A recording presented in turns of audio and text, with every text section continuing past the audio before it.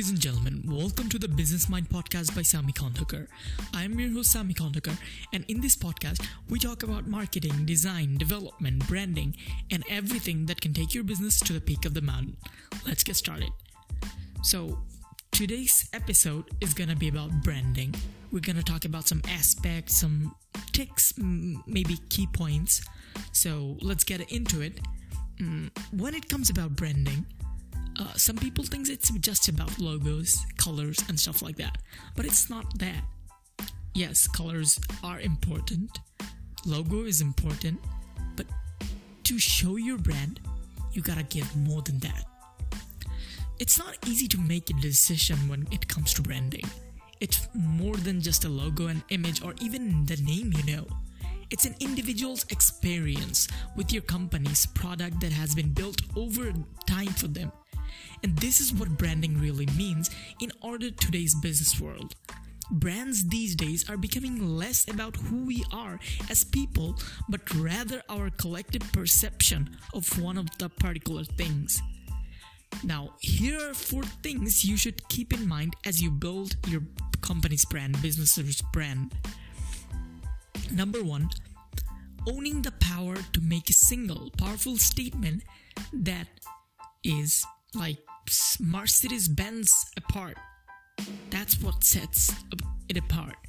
For decades, they have been defining engineering as a singular message in their cars, and it's worked.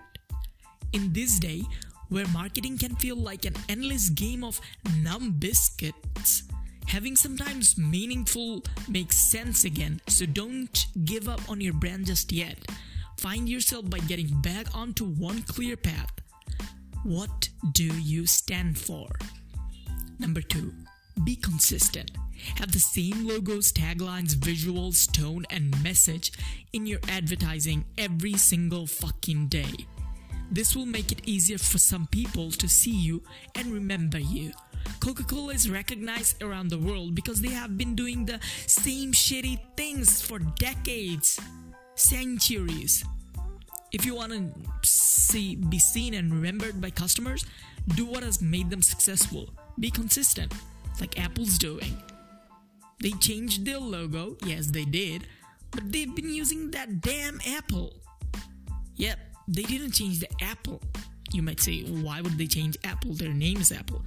But no, that's not the point. The point is, be consistent. Keep the apple like an apple. You know what I mean. Okay, number 3, you need to make your messages relevant to people. It's not gonna work if you're gonna target wrong people. You have to find out your audience, then keep the message relevant to them. You should know what they like, how they talk about it. The message should always be about them, not you. Feel your customers. That's how Coca-Cola does it in different continents. Number 4, you should use a solid offer to motivate people. They'll remember you and buy from you. You should make your offer clear and relevant to your brand. You need to move them to action, provide a compelling offer that entices them to purchase. Make your offer easy to understand and relevant for your brand. Every time someone comes in contact with your brand, they'll have either a good or bad experience. Nothing more than that, or less than that. So, those experiences will affect their perception of your brand.